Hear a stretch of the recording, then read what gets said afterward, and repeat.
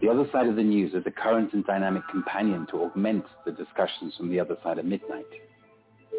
We investigate, explore, and extrapolate facts to gain better understanding of current affairs and events, and thus to bring comfort and calm to our wide international audience. It's a spontaneous commentary based on well-verified references vetted through vigilance and discernment. Our desire is to awaken your imagination with questions that have not been asked, yet need answering. The Other Side of the News is a place where you can come and be with us in community. Learning new things, asking questions, getting compelling answers, and interesting viewpoints. It's about curiosity.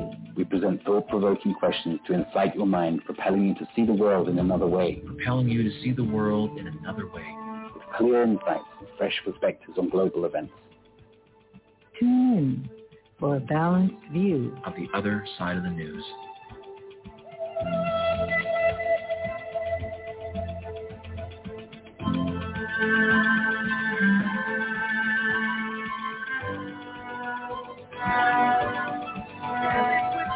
Stealing knives, but they just can't kill the beast. Last thing I remember, I was running for the door. I had to find the passage back to the place I was before. Relax, let the nightman be our program to see. You can check out anytime you like, but you can never leave.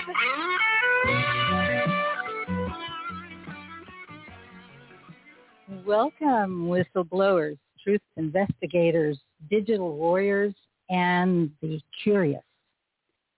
This is Cynthia, together with another Driscoll and Timothy Saunders, for The Other Side of the News. We are three artists.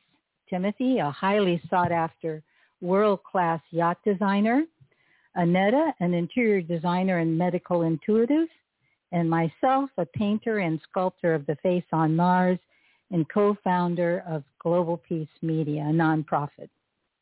Today's show is entitled, you guessed it, Hotel California. We're doing a roundtable tonight because there is so much breaking news across a broad spectrum of topics. Our main focus will center on the protocols of hospitals and the reports coming from around the world concerning the lack of compassionate patient rights. My eldest son recently met a caregiver who told him many frightened individuals with only slight cold symptoms who checked into their facility were put on ventilators and were dead 20 minutes later. This was told to him in confidence, without any agenda, as he is not in any way tracking this information, nor does he have any authority to do anything about it. This is highly disturbing news, and we would prefer to report only on the breakthroughs and successes that are being achieved. But this is a time when all these dark hidden acts must be exposed to expunge their influence and control on global events.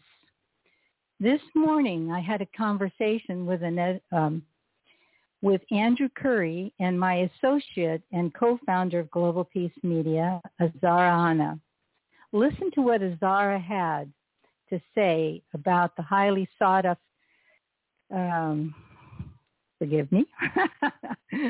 Listen to what Azara, a highly sought-after producer, had to say about child suicides and media reporting. Keith, would you please play my sound excerpt? I read a headline somewhere that youth suicide in Canada is up 300% to what it was pre-pandemic. And it's very alarming. One of the gentlemen there says that it's a ticking time bomb. And they're trying their best to stem it, but this is the real pandemic, Andrew, is suicide rates. And here's an interesting thing. In this country, because I have occasions to talk to people from all over the planet, and I was asking a university professor from the University of Havana in Cuba, if they were experiencing the same suicide rate. She did not know what I was talking about. Why?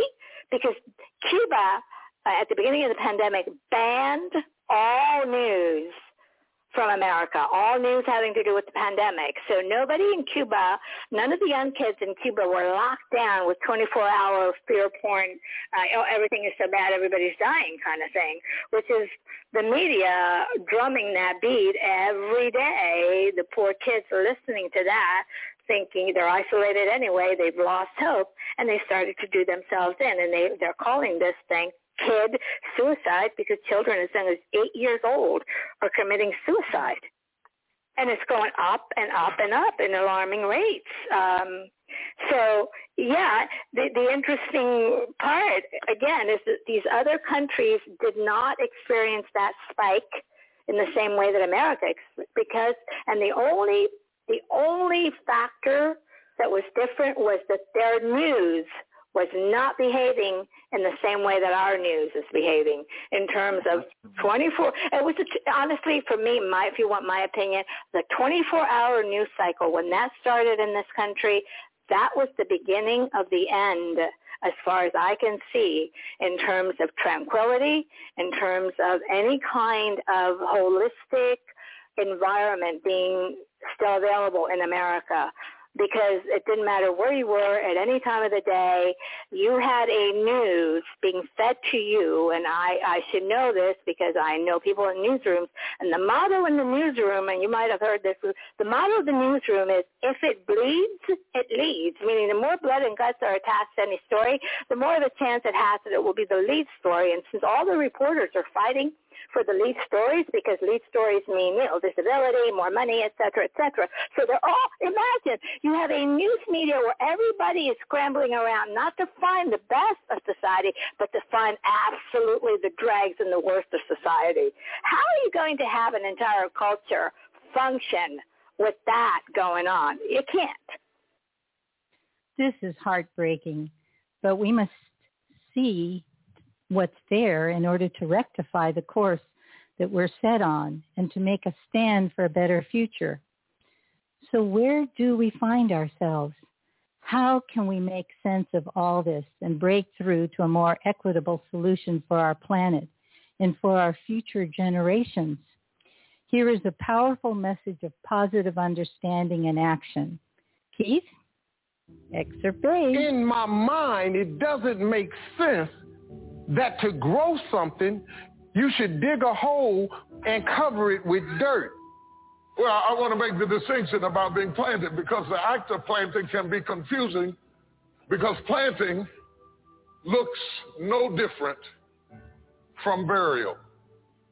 You bury the dead to get rid of the body, but you plant a seed so that it can go through a metamorphosis and come back up better than it was when it went down. Everything you see above ground that blossoms and that's beautiful, it was underground one time. When you under stress, don't just think, man, Lord must not mean for it to be. How you think you're going to be a plant without no dirt? As long as you take a bag of seeds and keep it on the shelf, you'll never have a harvest. You can take a bag of seeds and put it on the shelf and put it in the lights of where it will never produce. Because seeds were designed to produce in the darkness. Because in the privacy of darkness, seeds begin to go through a metamorphosis.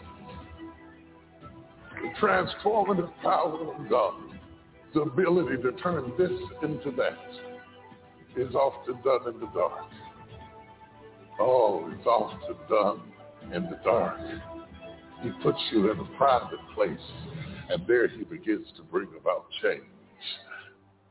It was dark, but it wasn't over. It might be dark for you right now, but it's not over. You might be going through a season of the absence of the thing that you legitimately need. You might have to go up without what your neighbors have, but it's not over. Sometimes you have to go through something to find out who you really are, to find out that you can do more than you thought you could do. If I look around me, I see circumstances. If I look in me, I see hope. If you've been looking at some things that's been discouraging you, shut your eyes to what you see. The power that's going to deliver you is coming from the inside. So I just want to stop and thank God that he allowed me to go through my changes in the darkness. I came to preach to somebody that might be in a dark place right now. I came to tell you that weeping may endure for a night, but joy cometh in the morning. That where you are is not where you're going to be. I came to tell you that you got hidden treasure that your first grade teacher might have lied when she said you couldn't learn, or you couldn't be, or you couldn't do, or your first girlfriend might have lied when they said you were a nobody. But after this, you shall come forth. Steve Harvey. I'm better.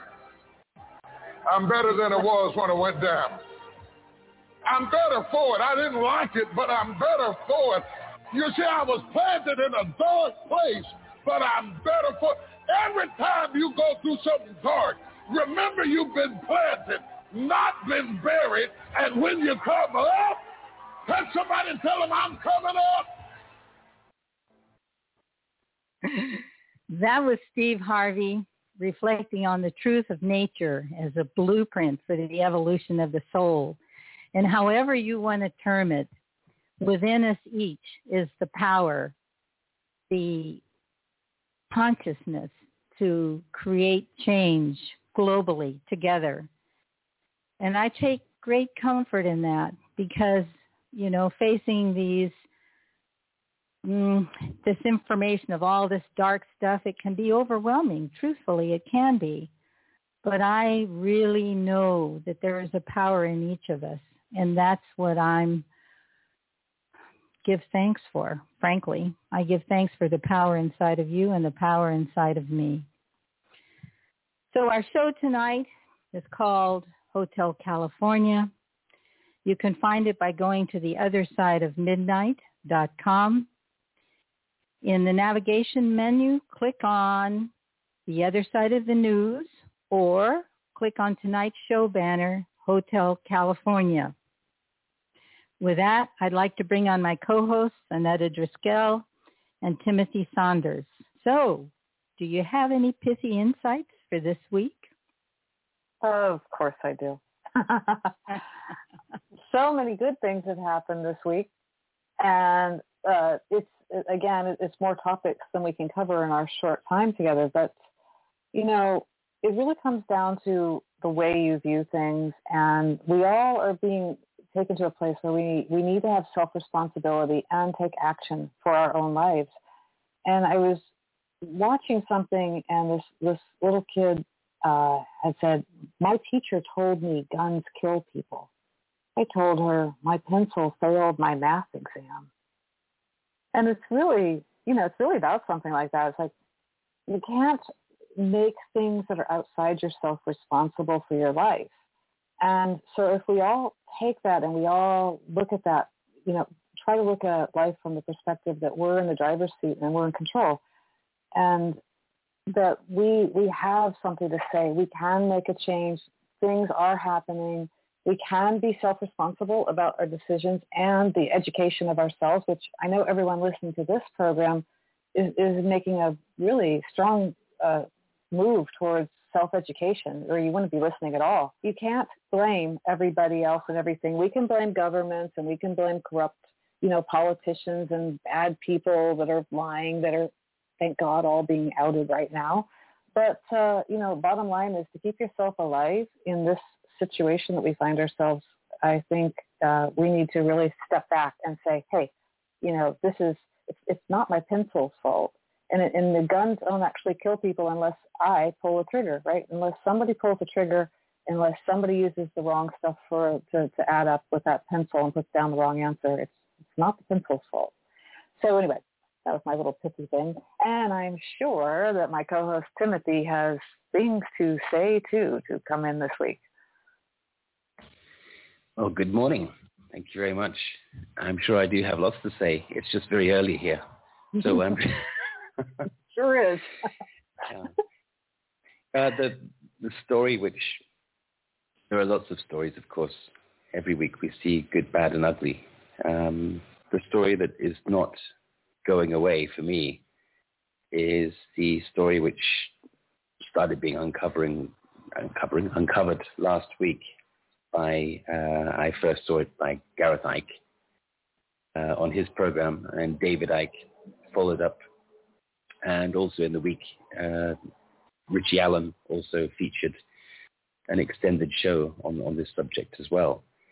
And that's a story which is really growing very fast in momentum about how a mainstream reporter, a woman called Jackie Devoy, has been researching for pretty much the last year how elderly people are making fast exits from their care homes and from hospitals.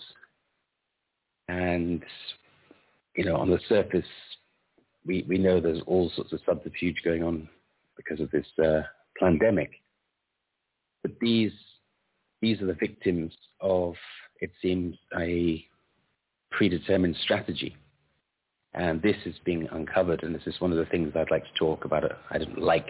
We need to talk about this evening in more detail. So that's really the story which I'd like to lead to. I'm sure you have many other things to talk about as well, Annetta and Cynthia. That's where I'd like to go to. Well, would you like to go directly to that, or would you like to cover some other things first? No, this is the main story for me. I mean, there are lots of other things happening, but this is the main one in my opinion. But I don't know if you guys are ready to go there. Maybe you want to cover some general topics and then focus on that later. Well, I kind of want to cover a few general things that we had because they are all related to this, and I think it will lead in pretty well. I actually had gathered quite a bit of things on the what we have going on with this biological weapon that's being leveled at us. And I actually wanted to just go over a few things that people may have not been aware of if they're new to this, or they may have forgotten that, just straight up things about these jabs. Okay. So the jabs they're in trials and they finish in 2023. So when the FDA, when people say, Pfizer says it was safe or Moderna, well, they're flat out lying because, they can't say that. They haven't done any animal studies, and we can get back to the animal studies. I certainly have lots of data for all of that, but I just want to go over some basic things. We've talked about VAERS here before. In my items, I do have a video explaining how you can go and do your own research and study it from any angle you want. It shows you how to use all the different parts of that, which is really quite an elaborate search engine for data. I will tell you that even in their own data, it says that it's only about a 1% reporting. So you can take that and figure out the numbers there, whatever numbers you're seeing, multiply times 100, and there you go. So with that, I wanted to talk a little bit about where we stand right now. Australia, for example, had, I'm sorry, so certainly have drums in the background playing here. I don't know if you guys can hear that. But in Australia, since January 1st to May 23rd, they had one death. They had from COVID, one death from COVID. They had 210 deaths from the vaccine. They had 22,031 adverse reactions that were significant.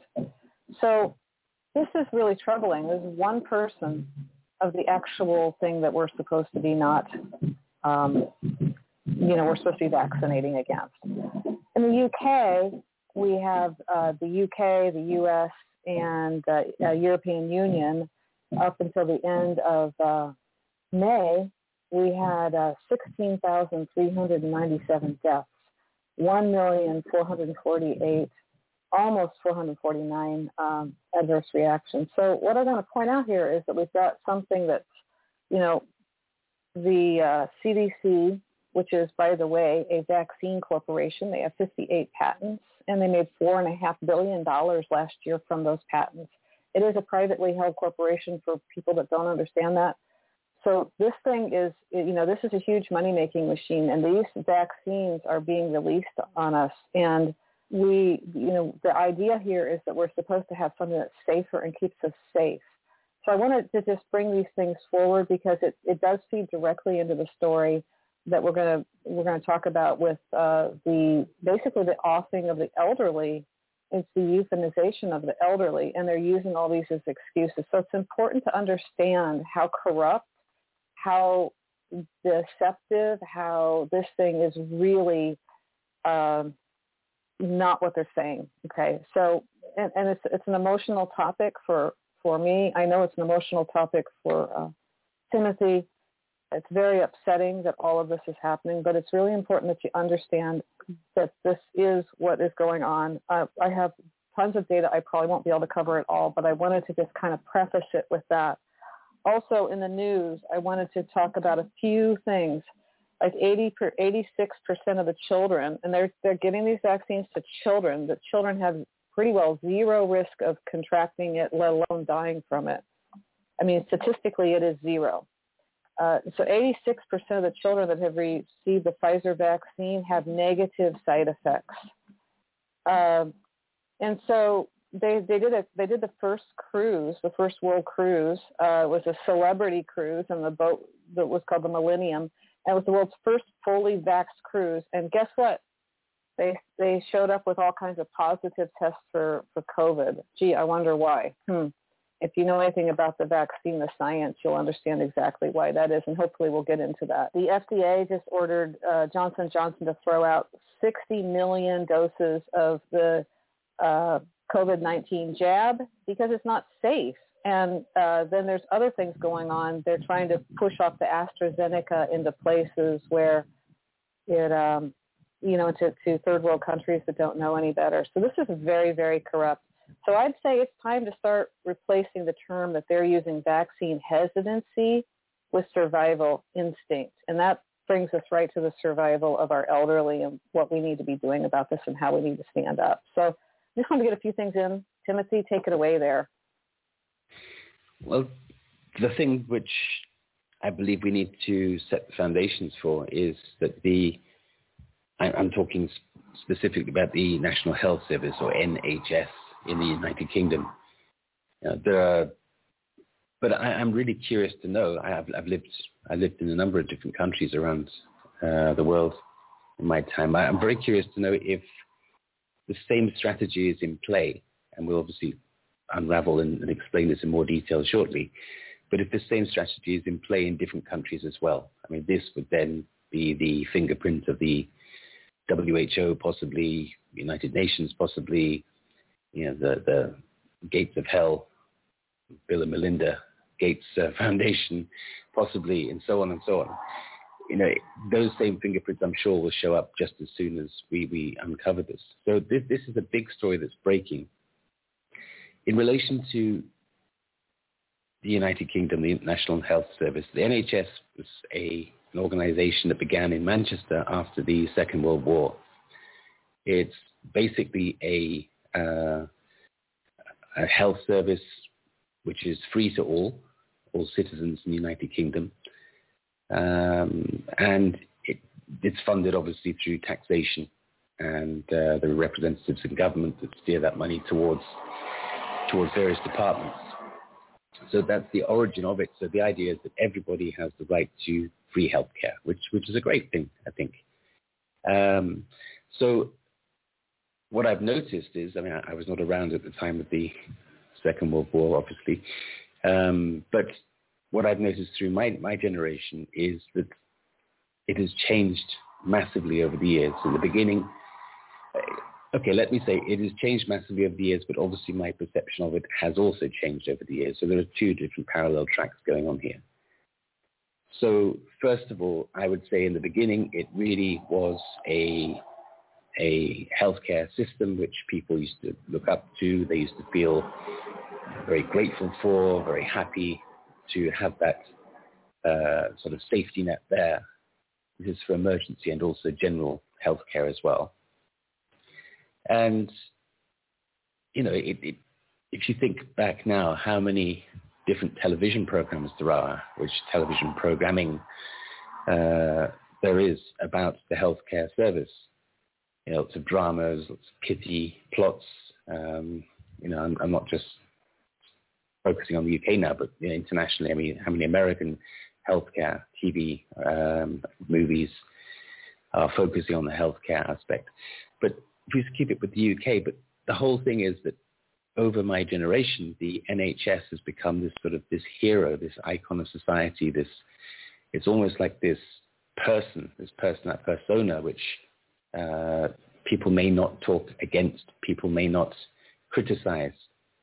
It's really, I'm trying to explain it, but it's a really weird thing in the way that, you know, it's a service, it benefits everybody, and if anybody criticizes it, then, oh, that's taboo. You know, what are you doing? This is us. It's a weird entity. It's become a weird entity, and that entity grew up over the last decades into something which was far more selfish, aggressive.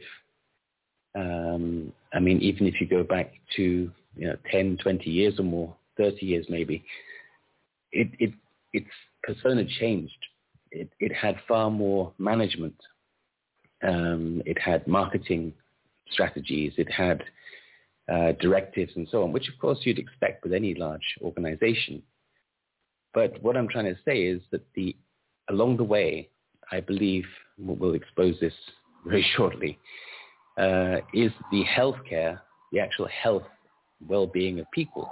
That's the primary reason that it's there. This has become very much the secondary reason for its being.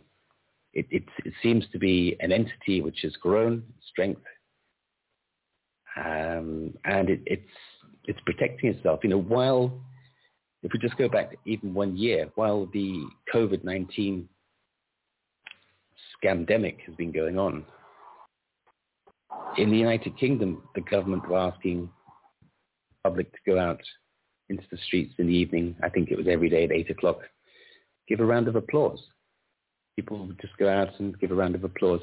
In my opinion, it's not just my opinion, but the data we have also is that not only were these hospitals reducing in size, the number of staff being reduced every year, so in fact that they no longer had the capacity to even deal with a normal winter of flu. So when you have this fake pandemic coming along as well, then clearly it appeared as if the hospitals were overrun. It's not the case.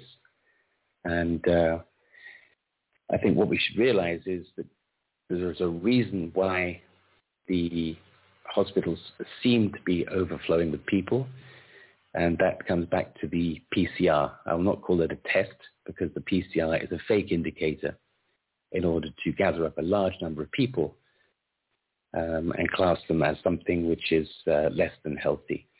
So I think that, and so this is something maybe we should deal with before we go into the full subject, is the PCR is the ramp to creating the numbers, the cases for this pandemic. Yeah, that'd be great. We're just about at break, so maybe we can pick that up on the other side. Sounds good to me. Absolutely. I think we're almost there. Yes.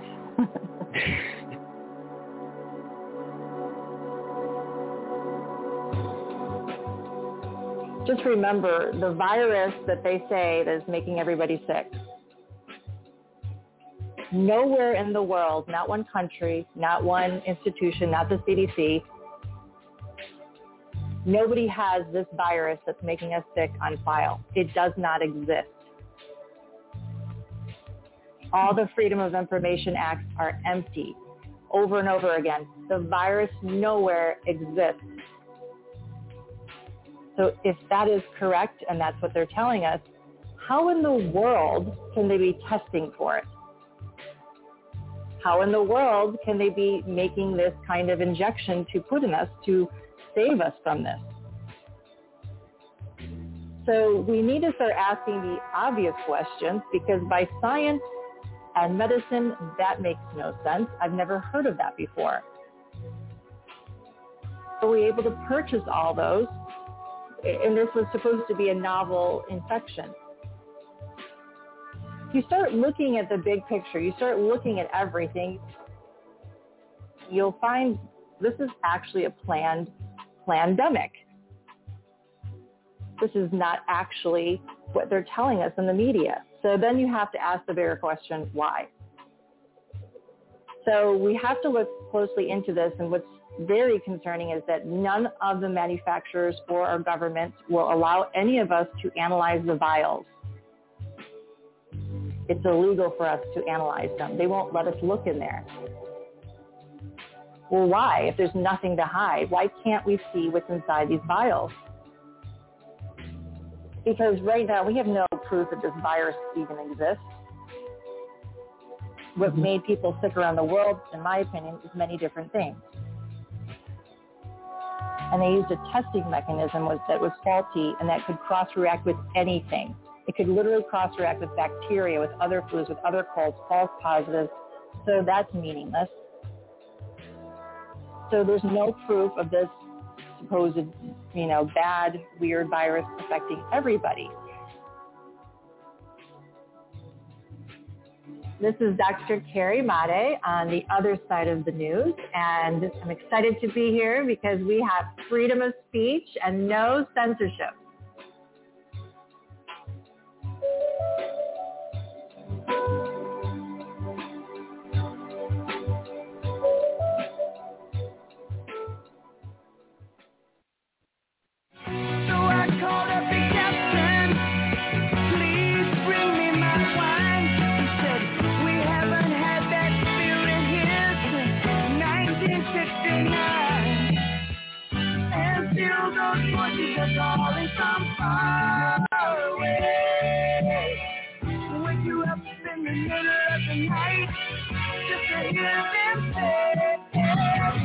Welcome to the Hotel California.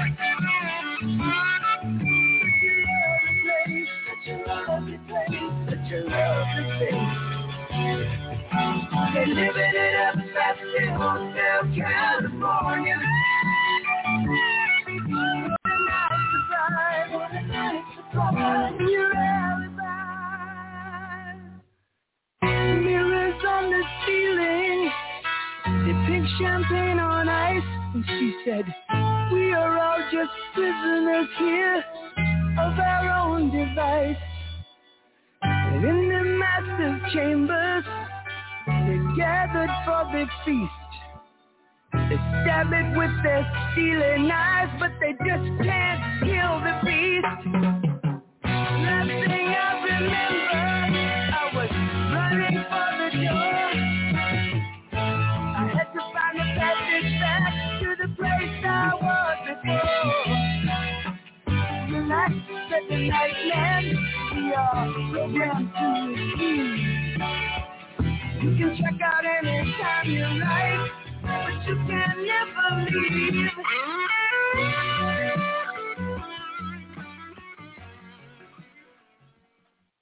Welcome back to the Hotel California.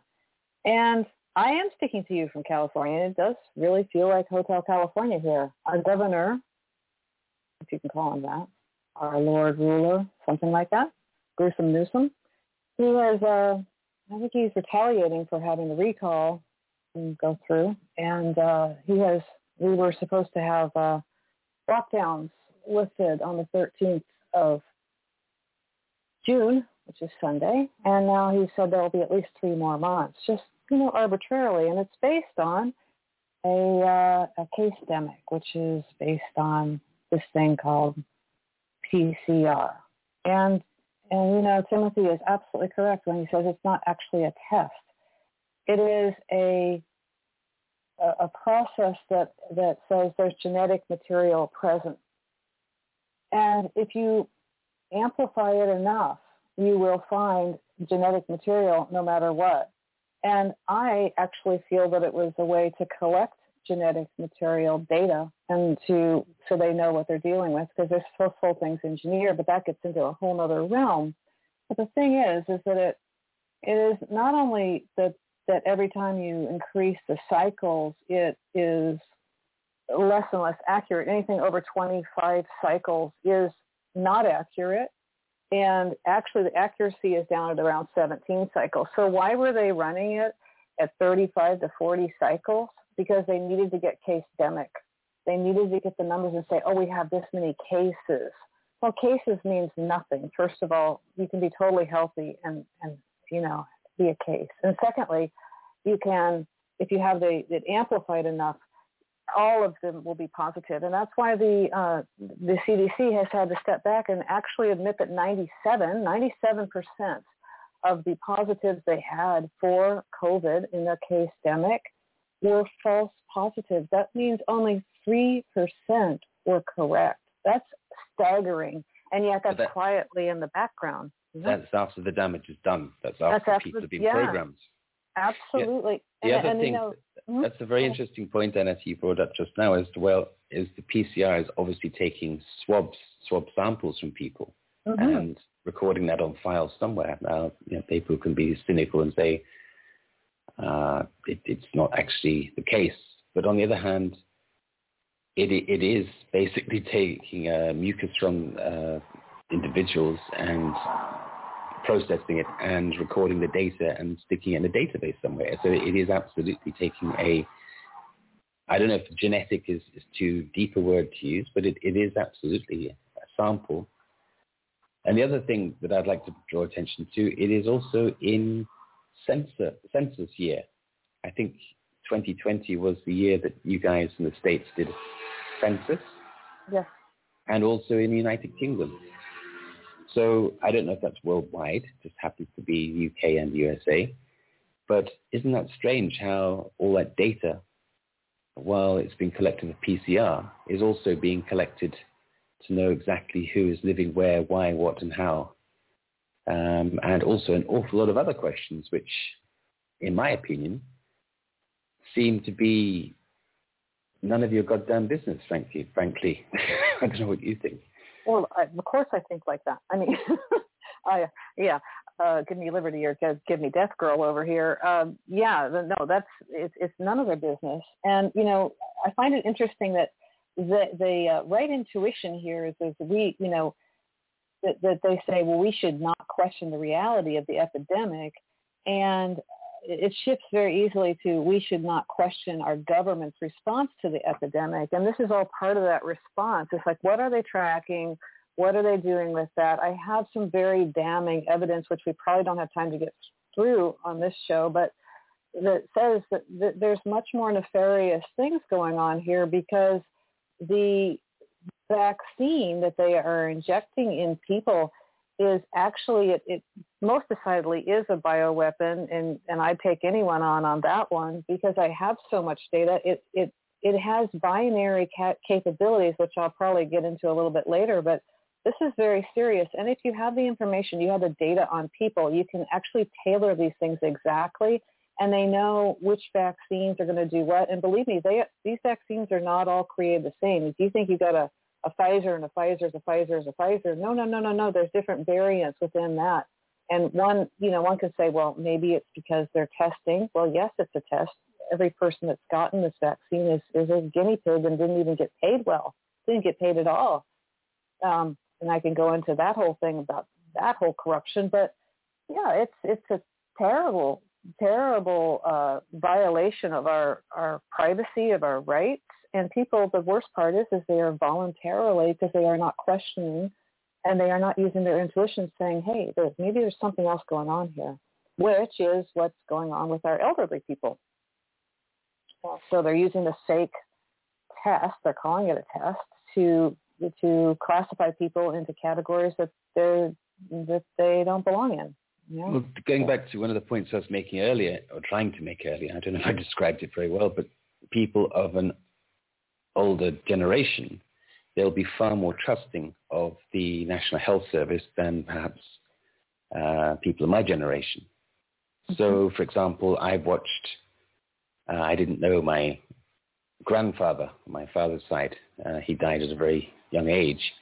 But I've watched certainly 3 of my grandparents basically be whisked away in hospitals in the NHS.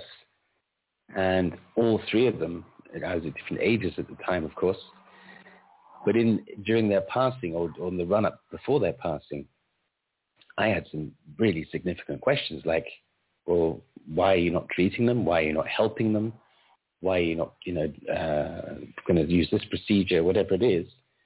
And ultimately, the sort of, the managed consenting answer came back saying, well, this is not what we do at this stage. This is not the right step in the protocol. This is not how it works. And of course, if people are walking around in white coats and looking very official and sounding very confident with a whole, system behind them, then who am I to question that? Because I'm not a doctor. I'm not a specialist. And I just sort of thought, oh, okay, yeah, well, yeah, all right.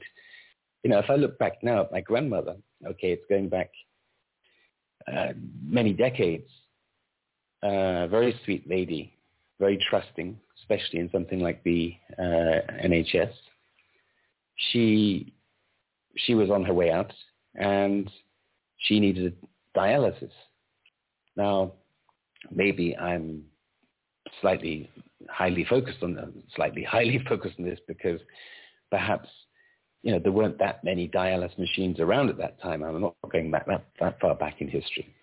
But I don't know that. But they said at the hospital, she needs dialysis. And I said, okay, so when are you going to start that? And they said, well, we're not going to. And I said, well, why the hell not? And they said, well, because the machine is 22 miles away.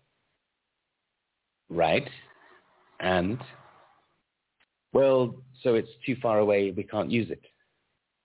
So now what? So basically, I was managed into a point where I should just basically shut up, and we watched her die.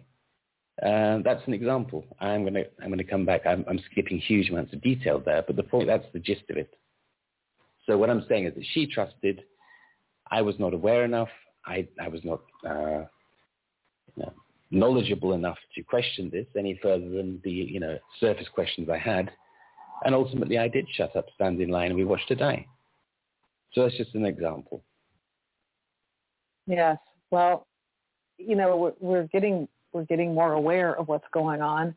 In science, the solution to bad information is more information, not less information, and that includes like what we can do as the people that are caring for elderly, and to be aware of what's going on. So I think we should really get right down to that, Timothy, what we have come across, what's going on with this particular drug that they've ordered huge amounts of. Okay, well, let me just finish one more point that I was going into before the break, and that is that the NHS is a huge organization. I'm talking more about this because I know about this more than I do other health organizations around the world. Although I have lived in Holland and I have had some experience there. I've lived in France. I've had some experience there. I've spent time in the USA and I've had some experience there. And obviously Turkey, I'm here and I have some experience. So I think I can see kind of a section through many countries, but it's not to say I know enough because obviously there's a lot more countries than I've lived in. So, but the point is in the NHS, National Health Service, while people were out in the street clapping, giving round of applause, which I think in itself is a very bizarre thing to ask people to do. But strangely enough, within a very short time, people were, picking up the habits and just doing it and thinking it's absolutely right. I think it was actually making the public complicit to the lie that the hospitals were overrun and full with dying people from this terrible COVID-19 virus. I think so too, yeah. But that the reality is that a lot of these hospitals were empty. The government spent millions and millions of pounds on creating these, I think they were called Nightingale emergency hospitals. I think you saw the model being set up in China. It was rolled out around the world. There were literally sort of exterior hospitals being created in a very short time in the car parks outside of hospitals. The idea was to fill them up with, thousands of people on their last legs and about to die because of COVID-19. As far as I know, none of them were ever used at all. I'm just remembering that ship that Trump pushed to get back into service and brought into New York. I think that was almost never used. I mean, it was, I think a few hundred people used it, wasn't it? What was the name of that? It was the Mercy, and it was never used. And part of that was Cuomo. I mean, it was a political thing. He didn't want to accept help, and he had his own agenda about doing in a lot of elderly people. Like useless eaters, get rid of them. And we still haven't had an audit on how many people he killed that way, but it is estimated around 15,000 people that died needlessly at the hands of Cuomo. And there's 5 governors in the United States that have that same brand of blood on their hands, and one of them is in the state where I am, which is Gruesome Newsom, California. And of course, we know about the Michigan, and on it goes. But yes, this is something that's happening around the world. Okay, so that's an important data point. I think it is not just exclusive at United Kingdom, and I think that the people have been massaged or guided or manipulated one way or another through media to basically support the fantasy of COVID-19. I mean, I say it is a fantasy. It's not my fantasy, but it seems to be somebody's fantasy, because I don't think it is at all what it says on the box, on the tin. So when I start ripping into the NHS, there are going to be people saying, how dare you talk about this? How can you possibly criticize this great service? These people who are brave, and they work around the clock and relentlessly, and they risk their life to save others. Yes, there are going to be people in that group which do fall into that category. And I am grateful, and I'm sure we're all grateful for the service those people do. But on the other hand, and let me just go to one point as well. There's a very good friend of mine, I won't mention his name, somebody who suffering from diabetes. And I do not know all the ins and outs of this because I have not spoken to him firsthand. So recently was found himself in a different state than normal. And his brother was on the telephone to him saying, I think you need to call an ambulance now. Just go and do it. And because of the state he was in, I think he was saying, actually, I think I'm fine. I'm going to be okay. I'm just going to lie down, take a rest, whatever it is. He normally does. But in the end, his brother did manage to convince him to call an ambulance. An ambulance did turn up very quickly, took him to a hospital. They dealt with him. They tested him. They told him that he should, in fact, be using a different level of insulin. And they put him back on his feet within a couple of days, 2 or 3 days. And he was extremely grateful because he feels that his life was saved. And in that particular case, he is one of the very few rare people I know that come out with what I consider to be a success story. My experiences with the NHS are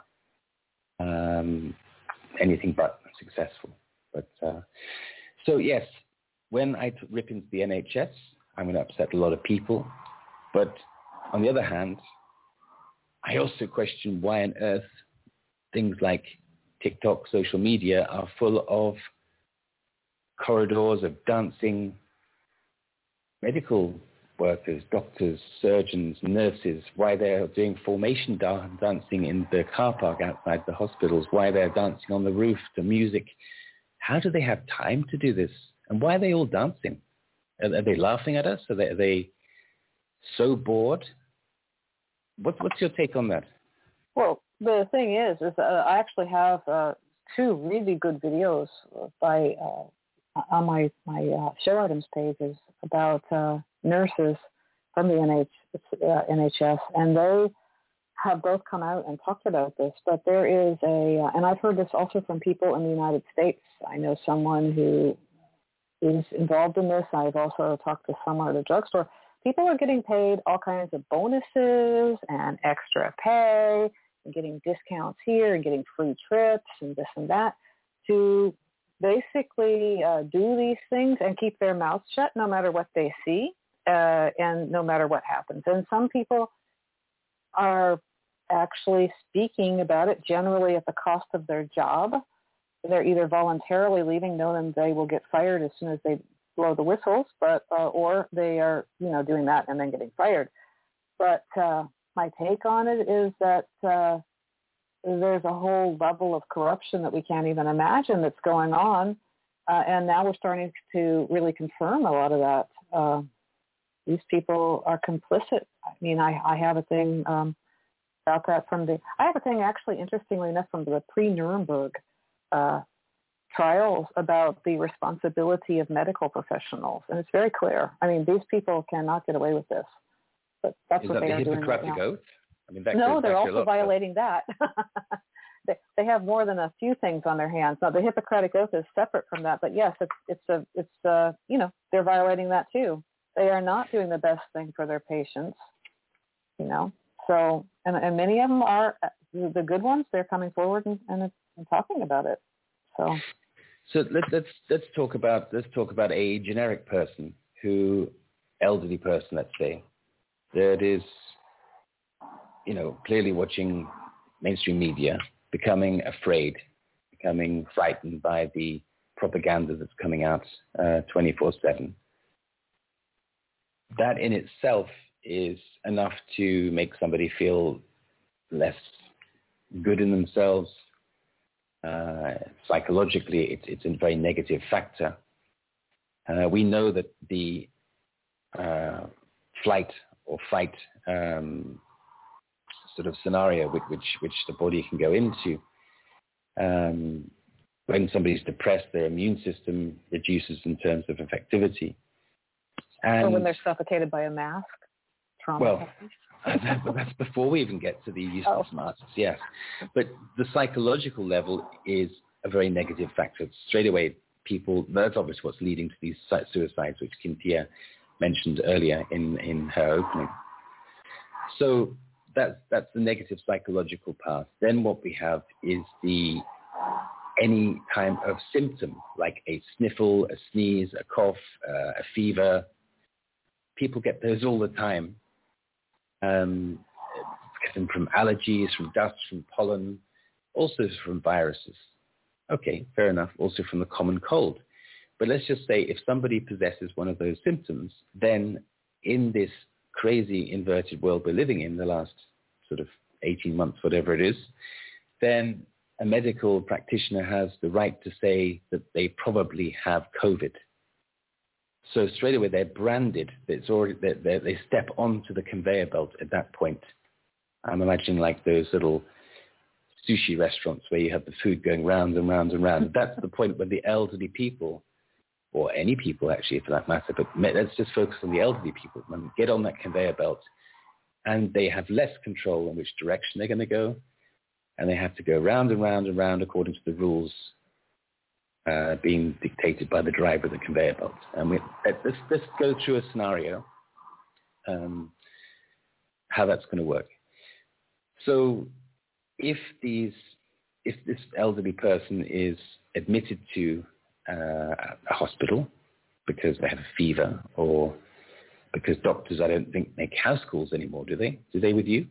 No, it's pretty rare. Like never.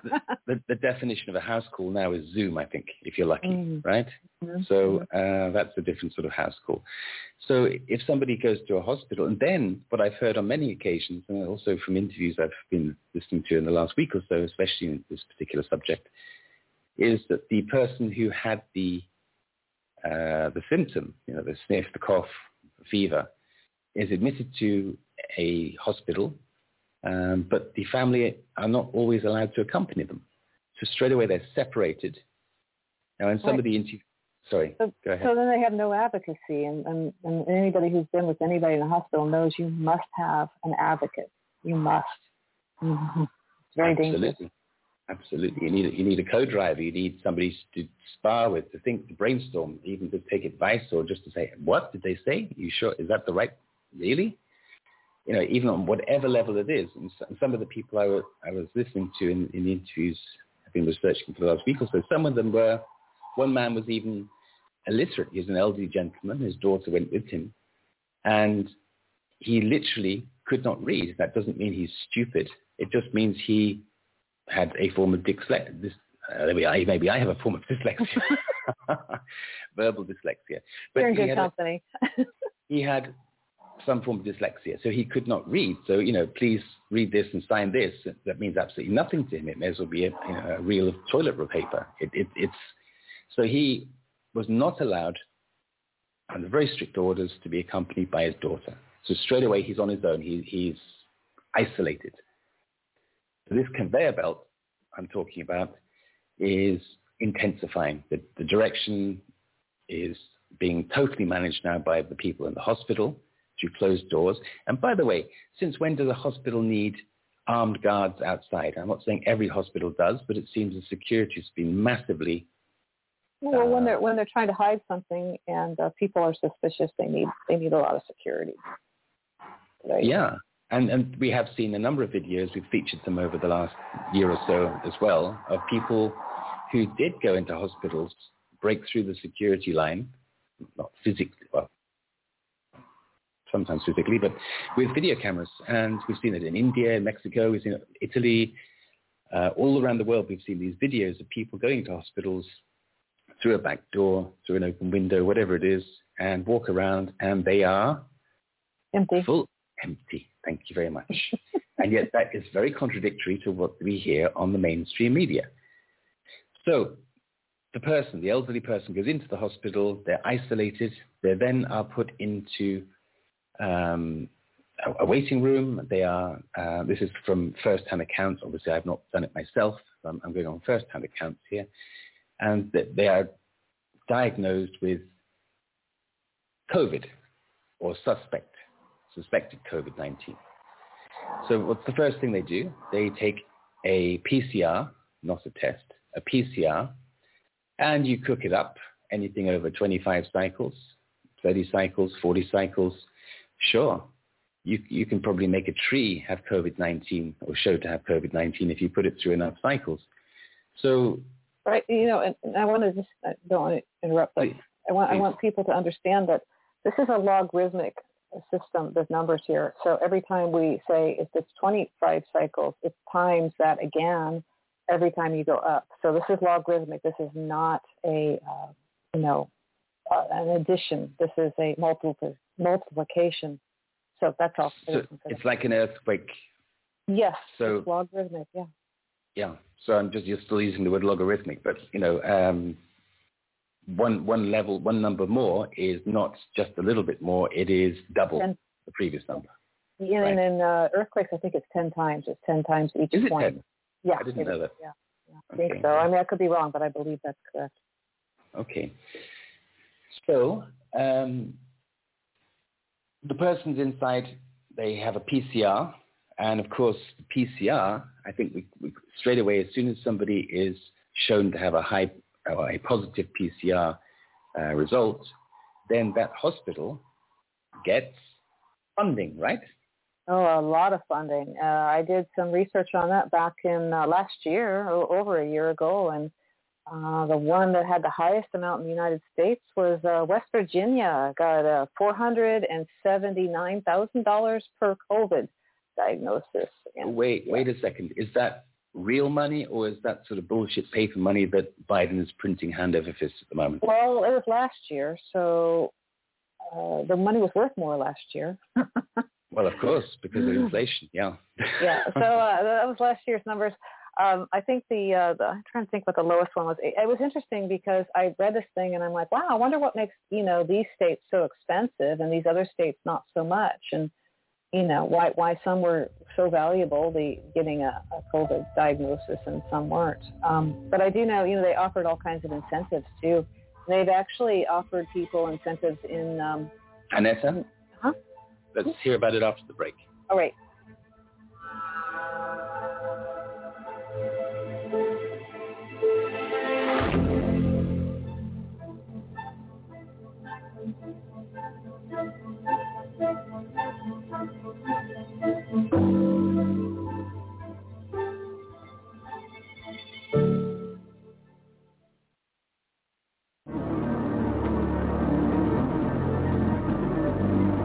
theothersideofmidnight.com.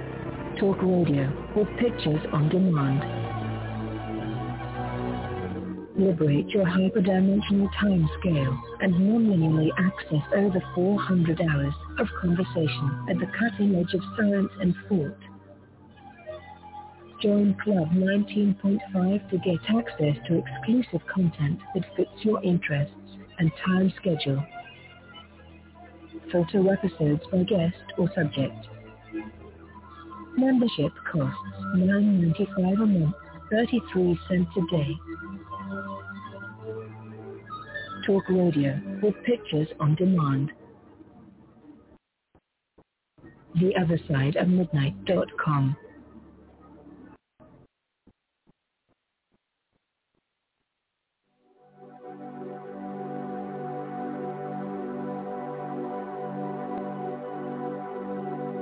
My approach to it has been, of course, from this academic scientific side to try to show that from that point of view that even in the depth of the data that they're presenting, they don't have a case.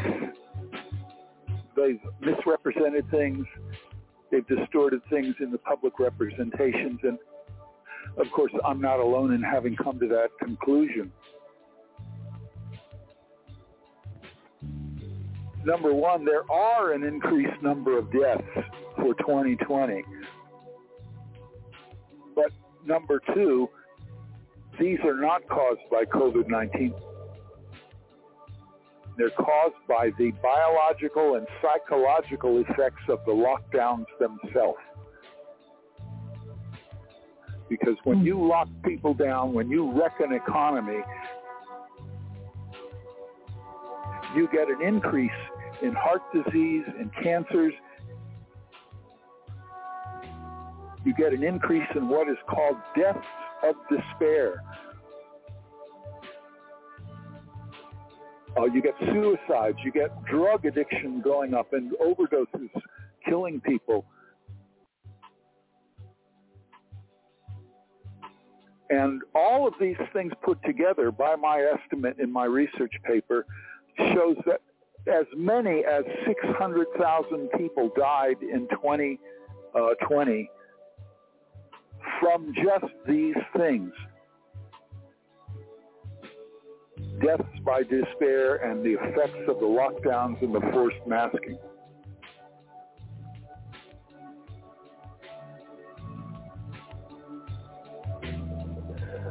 This is Dr. James DeMeo, and I'm speaking to you from the other side of the news, being interviewed by three intelligent people. And I found it to be a very enlightening and helpful and wonderful experience. Your program, I must say, compliments you. You're doing a great job in assisting to get around these barriers of censorship and erasure that the mainstream media is doing. So it's very important, and I congratulate you for the work you're doing.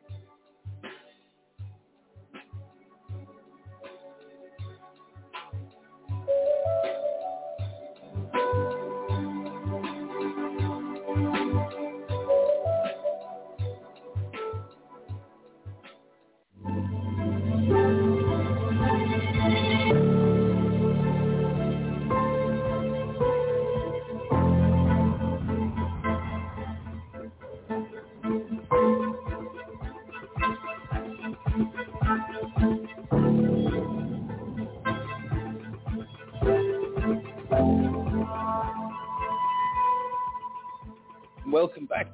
You're listening to The Other Side of the News, and tonight's show is called Hotel California, the hotel which is difficult to check out of. Cynthia and Annetta also with me. My name is Timothy Saunders. We're in mid-flow, so I'm going to continue. Annetta, we're just talking about this hypothetical elderly person who has now entered the hospital, has been isolated from the rest of his or her family. And on the inside, one of the following a PCR, which of course then triggers an awful lot of funding. And by the way, $400,000 does seem like an awful lot of money for one person. Is that number correct? Yeah, 479 or 78. Wow. I can't remember, but who cares about the 1,000 at that point? I did want to, I wanted to say too, like even in New York, and they came right out with it, and they said, if you want to change your death certificate of your loved one to having died of COVID, no proof necessary. If you want to change it, we'll give you a $9,000 funeral, bonus, and incentive, and we will do it retroactively. They could have died last year, and we'll still do it. So that's cooking the books, and you get a free. Well, I don't know if it's a free funeral, but you get a $9,000 incentive to do it. That's correct. No proof. That's correct. And yet, no autopsies have been allowed at all, have they? Well, they haven't. But there was a gentleman. Actually, I saw his video today. His mother died, I think, about a couple of weeks ago, and I think it was in Arizona or something. Anyway, the same thing. She got the jab. She was seemingly doing well, and then she just literally fell face down, and they found her dead. And it was right afterwards, and they knew it was what it was, and they wrote up this bogus, coroner report. They refused to do anything, so he hired a private coroner, and the guy, came in and did the autopsy. And it was most definitely, I'd have to go and look up the details. I did put it on my Patrick Henry Telegram thread for those of you that are listening that are interested in just huge amounts of articles. You can pick and choose. All of that stuff's over there in the Patrick Henry Telegram thread. So that story's up there too, that video of that guy explaining the autopsy. So there was at least one. So we'll check that out after the show for sure. Thank you. So going further, then a huge amount of funding. I still think $479,000 seems a huge amount of money for the hospital to gain if they can prove somebody has. They don't have to prove it. That's the thing. They can just say that they did. I mean, there's no autopsies. The tests are bogus. They can just say that it is. This man or lady had a fever, coughed a little bit, and looked a bit unwell. So give me $479,000. Well, basically, I think that's what was going on. And the thing is like that nurse, Erin, she came out of Florida and she went up to New York, and she was I remember that undercover filming it. And she said these people were coming in, they were absolutely fine, and they'd sedate them, put them on ventilators, and 20 minutes later they'd be dead. She said she saw it happening over and over, and she filmed it and she showed the charts. These people were killed for money. I mean, they flat out killed them. Absolutely. That was a very moving series of interviews, actually. I remember. There was, I think, two. One when she was still working in the hospital in New York, and I think there was one afterwards. I haven't seen any more since then, but I hope she's safe and well. There's been a documentary put out on her. I don't remember the name right off, but if you search it out, there is a documentary series that was put out about that. So, So the next interesting point, I think, in this conveyor belt is that patients are given a DNR. I don't know what you call that in the United States, but DNR is do not resuscitate order. Same thing. Same thing. Okay. And there are different variations of that. I think there's a DNAR. I don't know quite sure what that stands for, but we also have a do not intubate. So in other words, don't put them on, do not resuscitate, but also do not intubate. In other words, keep them off of life support if they haven't, they just need respiratory. So that's do not intubate. Yeah. So is this new? I mean, it's not a new term maybe, but it seems to be new that it's automatically given to all these people. Does this come from the protocol issued by the WHO that all the governments are just, rolled down their trousers and bent over to accept? Well, I'm not really sure, but I do know that I had heard from respiratory therapists that the protocol for the respiratory, the protocol they were using with the respirators was completely new and different, and many of the respiratory therapists were like, this is completely wrong. I mean, this will rupture the little air sacs in the lungs, and they will fill with fluid, and within 20 minutes they'll be dead. And how many times did we hear, they were in, and then 20 minutes later they were dead? I've heard very similar things that when it happens, the transition is very quick. It can be very quick. Well, I think it's happening like not when it happens, but it happens as a matter of course. If you're one of the unfortunate people that comes in and has that happen, and with no one around you to protect you, no family. I mean, I am a vicious patient advocate. Everyone in my family will tell you that there's no one better to have. But if you don't have someone like that, and I've been in that situation, it's really a problem, and it can cost you your life. And these people none of them have that because they're not allowing anyone to come in with them. So. And there's a reason behind that, I'm sure. Oh, yeah. So that then we come into the point where people who are suspected to have COVID, and okay, maybe they've come up with some highly cooked result from a PCR, to actually sort of say that they've become a member of the case club. That's not to say they have COVID-19, because that hasn't been isolated anyway yet, but let's just say that they are a member of the case club. Some of these patients are then put into a ward with people who are also confirmed to be a member of this case club. So surely, if you're trying not to get sick, and if you're trying to avoid the virus, why on earth would you want to be put into a room with a load of other sick people? I don't know. Maybe we should ask Cuomo and Newsom and Whitmer a few of those questions, because that's exactly what they did. Mm. Mm. And not only that, but they also took people out of hospitals and put them into elderly care homes. That's exactly it. Yeah. Mm-hmm. That's how they got the numbers so high. And if they were getting money for all those deaths, and they wanted to scare the bejesus out of people and make it sound like it was real and this is a real thing, which it really is a flu, then that's a good way to do it. It's a good. Can you imagine you traverse through your life, and at a certain point, it's maybe decided by your family or yourself, or hopefully through mutual agreement, that they do make the transition to a care home. Then it's a community. It's like your home has become a room, and then you have like an eating place, and you have a conversation, a sofa room, a place to watch TV, whatever it is. But suddenly all these strangers come in, and not only are they strange in themselves, but also they are apparently carrying a virus with them. Now, what does that do to the psychology, to the whole community? So I'd say if I was in it, if I actually believe that it was real, which I think that they do, because they don't have such a good way of finding any other information, maybe. I mean, these are the very same people that aren't really listening outside of mainstream media. They aren't necessarily computer literate with access to all of that easily. These aren't the people that are going to find out that there's some other story, right? Right. So let's move on a little bit further, that when people are put onto a ventilator, then the hospitals gain more funding. I'm not sure if that's more than the 479,000, but let's say more. That's for a corpse. Okay. Yeah. I remember there were numbers like somebody has a test. It was something in the region of 5,000-6,000, and then it went up to 13,000. And if they went on a ventilator, it went up to 39,000, something like that. I remember that was about a year ago. Right. It's a staggered scale. Literally, staggering scale. Yeah. So at some point, if somebody's put onto a ventilator, then they have tubes put into them. They're also given a form of drug, because obviously the natural reflex is to reject this pipe that's been inserted into your body.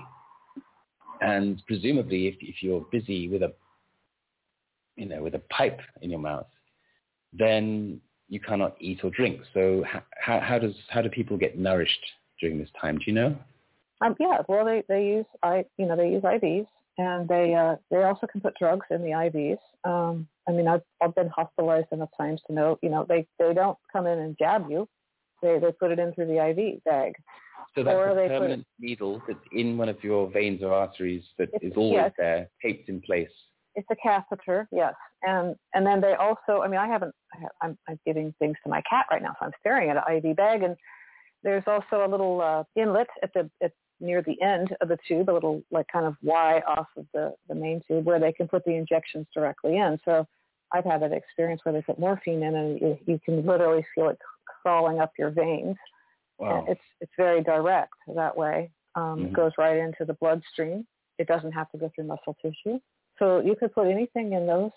You can put in the whole bag and make it a drip for antibiotics, or you can make it very sudden.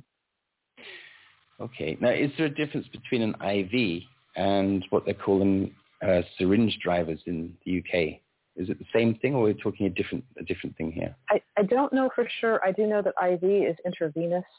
Mm-hmm. It's in the vein. It's actually in a vein. It is not in the it's not a tissue. I think it's a similar setup. Maybe it's just a different term. Maybe technically there are subtle differences. I don't know. But at the end of the day, it is a permanently inserted needle into a vein. It's a vein or artery. Again, I'm not a specialist in this direction. So it's a vein. A vein. And as you say, it can carry plasma, it can carry nutrients, it can carry drugs. And this is where we start to warm up the conversation a little bit more. So should we jump to there was an interview between Matt Hancock, who is the UK's health secretary, and a doctor called Dr. Luke Evans. And this was quite a while ago, some months ago. I don't know the exact date. I can look it up. I can post it as well in our links. In fact, I did post it in our links. The conversation, it was one of these online Zoom sort of governmental conversations where, people obviously, far too dangerous to go out and to actually have meetings. So you have to do everything on Zoom these days. Except for having cocktails and nice dinners, of course, and vacations. Yeah. Apart from those things, yeah. But, then that those are for the important people that can are exempt. I don't get invited to French Laundry every day, but Newsom does, so yeah. Oh, okay. And in this conversation, there was what has been described, and I'm going to lift words from one of the interviews I've watched in the last week, because, again, I'm not trying to ride on the coattails of somebody's interview. The whole reason why we're discussing this is to bring our insight and to bring awareness to another whole group of people, which is our listeners, which are predominantly American, and also the other 188 countries or whatever we broadcast to. So in this interview, there was this sort of nudge, nudge, wink, wink attitude between this doctor and the health secretary, Matt Hancock.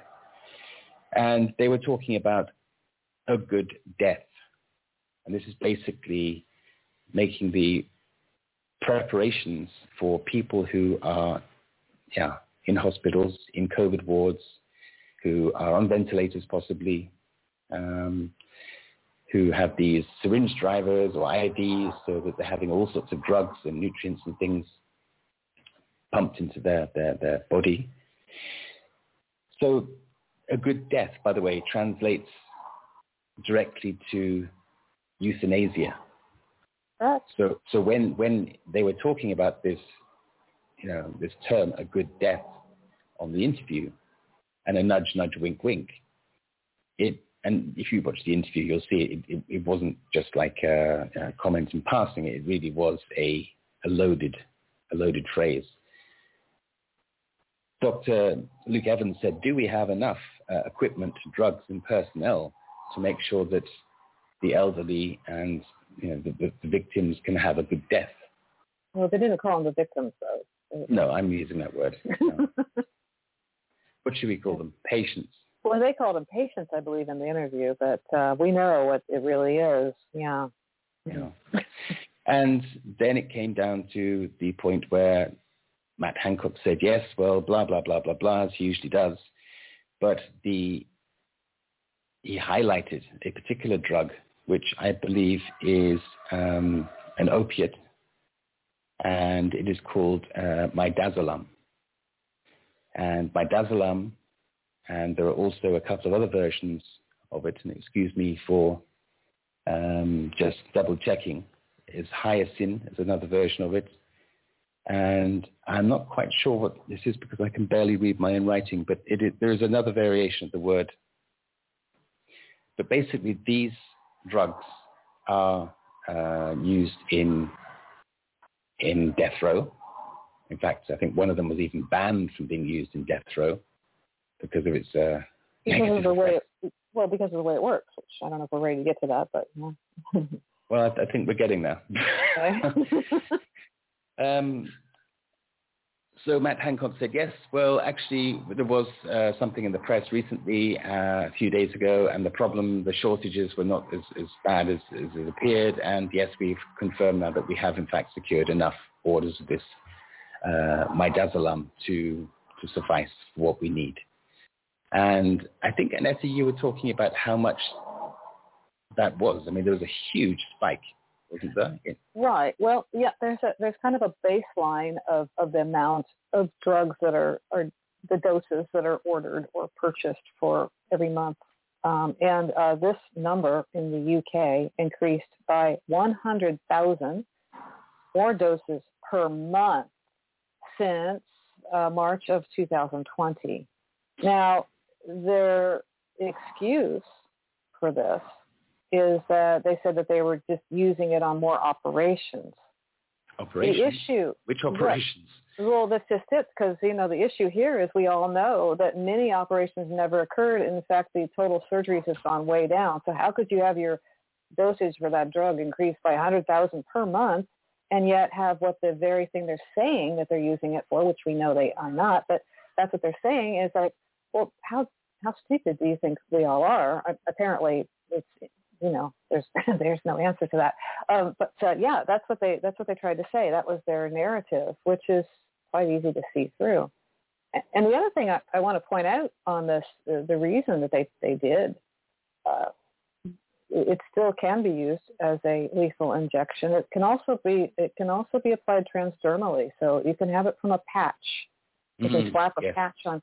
I'm not sure if fentanyl is in the same family or not, but actually fentanyl is used for the same thing, and it is used in a patch form. But anyway, the thing is this represses the respiratory response to the point that you can't breathe anymore. And it's very interesting that they would be using such a drug on these, quote, COVID cases with these people that are having problems breathing. Why would you use a drug that's known for respiratory it's repression?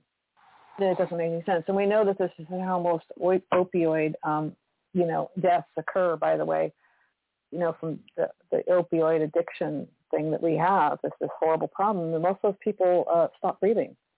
They die from suffocation.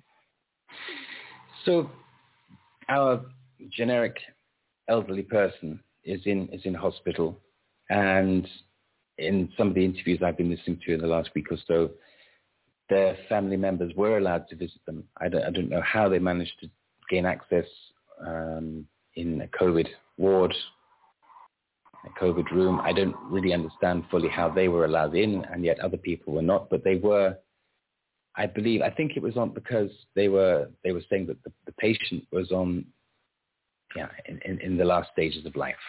I think that on that respect, they were allowed in, but that in itself doesn't make any sense either. But I'm going on somebody's first-hand report of what happened. So they noticed, they said, what's this patch on the arm? And you're exactly right in saying it's fentanyl. So what is that for? And the nurse said, well, it's part of the procedure at this stage. And they said, we'll take it off. We don't want it. And by the way, what's that? They're pointing at a syringe driver, which apparently was put into this woman's leg. I guess they need to find the correct vein. And what is that for? That's for administering, the nutrients or medication and so on and so on. Yeah, it usually has the Ringer's lactate in it. This is a saline solution, and they can put anything in it. So at this particular stage, this particular interview, the family said that they wanted to wean their mother off this machine with the ventilator. So they were recording with their smartphone and the conversations between the doctors and the nurses. And eventually they did say, once they realized they were recording this, they did agree to take the woman off the ventilator to wean her off. And then she had, I think, an oxygen mask to actually improve her breathing and so on. And she was actually asking for, drinks and to ask to eat things. And I think at one point she even asked to eat a hamburger or something, or can have some dessert, or, I guess when people are sick, they sometimes, get this craving for a certain flavor or taste. So she was not that bad, in that bad a state. But what was happening was every time the family came to visit, they were being told that, oh, this is bad, this is the last stage, and probably we're going to lose her very soon, and so on. And yet while they were visiting, they were sort of sneaking food and drinks in, and saying, and then she was saying, oh, can you get me one of these? Or I really want to eat this and drink this. So obviously there were two different strategies in play at this point. The patient wanted to live, and the hospital kept on reporting, well, we think this is the last stage.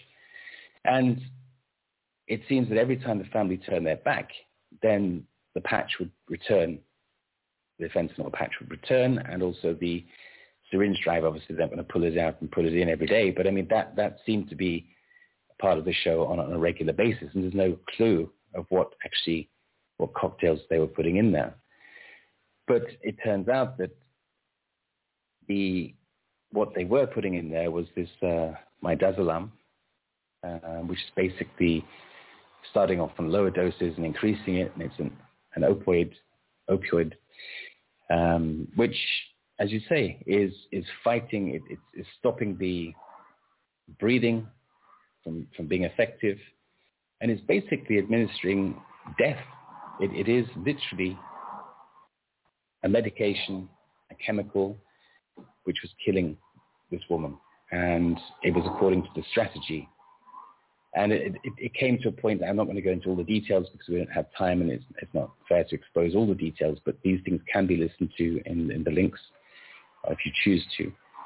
But this woman eventually deteriorated because obviously she was fighting against this barrage of chemical death. And ultimately, I think the family were there at 9:00 one night, and they overheard one particular nurse say, well, according to this, we won't be needing this bed tomorrow. And the daughter said, well, what do you mean? And she said, well, you didn't hear about the plan. What plan? And they said, well, your mother will pass away tonight at 1:00. Now, that's pretty interesting to predict exactly when somebody's going to exit. That's very interesting, and that's a consistent thing with most of these stories, isn't it? It is. It is. And the point is, from the hospital's point of view, they're administering this drug, midazolam, to the point where they could predict within, I guess, an hour or so, or within certainly a couple of hours, when this person's life on this planet would be terminated. And that, to me, is euthanasia. So on that bright note, we're coming up to a break, and I think we should just make a summary of what we talked about and then turn up the volume a little bit. And I think we should carry out the rest of the show aiming towards bringing awareness and aiming towards a brighter note, because this has been pretty somber up to now. You're listening to The Other Side of the News. I'm joined with Annette Driscoll and Cynthia. My name is Timothy Saunders. Hi, this is Dr. Andrew Kaufman, natural healing consultant. Welcome to The Other Side of the News, where they're open to hearing the truth and take it seriously. The first thing you got to look at is the methods. Like, nothing else matters, because that's where they describe the experiment. So then you can decide if what you can conclude from the experiment, right? Mm-hmm. And that's really, really important, because they make false claims and people don't understand how to use statistics, and all these things can be misleading. What I notice that they do now is they put the methods section at the very end. And in some papers, it's in a separate document that's like an addendum. So in other words, they just present the results and conclusions. and an introduction section, and nobody looks at the methods. But that's the most important thing, because if you don't know that, you don't actually know what they did. Because, you know, there's a lot of art to experimental design. And, you know, some people can be very clever about it. Some can be very elegant about it. But there's also, like, many ways that things could be fudged. And there's books on this, right? Like one of Bill Gates' favorite books, How to Lie with Statistics. Then, you know, you have the John Ioannidis article, which is one of the most highly cited papers, where he says more than half of all published research is false. Right? So, but how many scientists, when they go to read a paper, say there's a 50% chance that this article is false, so I better read it really carefully, right? They don't do that. But all this clinical research, it's really marketing. That's what it is. It's not actual research. With the vaccine trials, you know, it's just, they basically designed it exactly perfectly to show what they could say. You know, that bogus 95% effectiveness, that's the relative risk reduction of having a test, and it's not even the overall risk reduction would be like 0.4%. But they describe it that way. It's a statistical trick where they could say 95%. And they also defined the outcome, and then they had to wait 7 days after the vaccine, but all the people who got sick within that 7 days didn't count. You know, all kinds of tricks. They're experts at this. They know they know what they're doing, and it's really hard to even figure out what they're doing.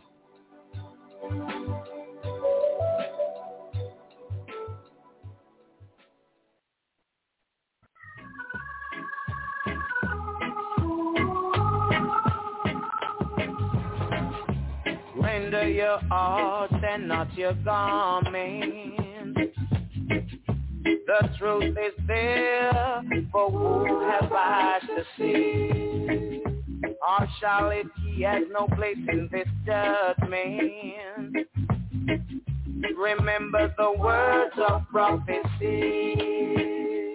Children run, come to truth and right. That's what I'm about.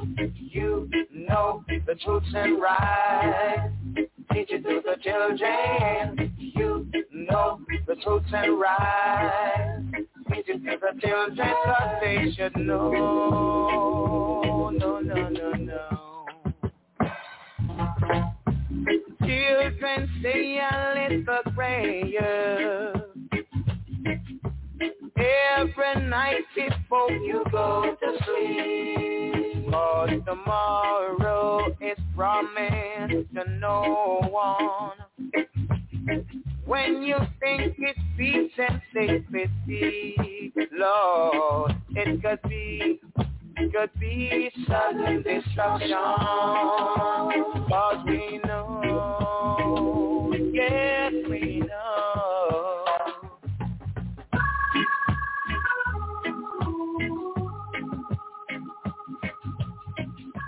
Welcome back.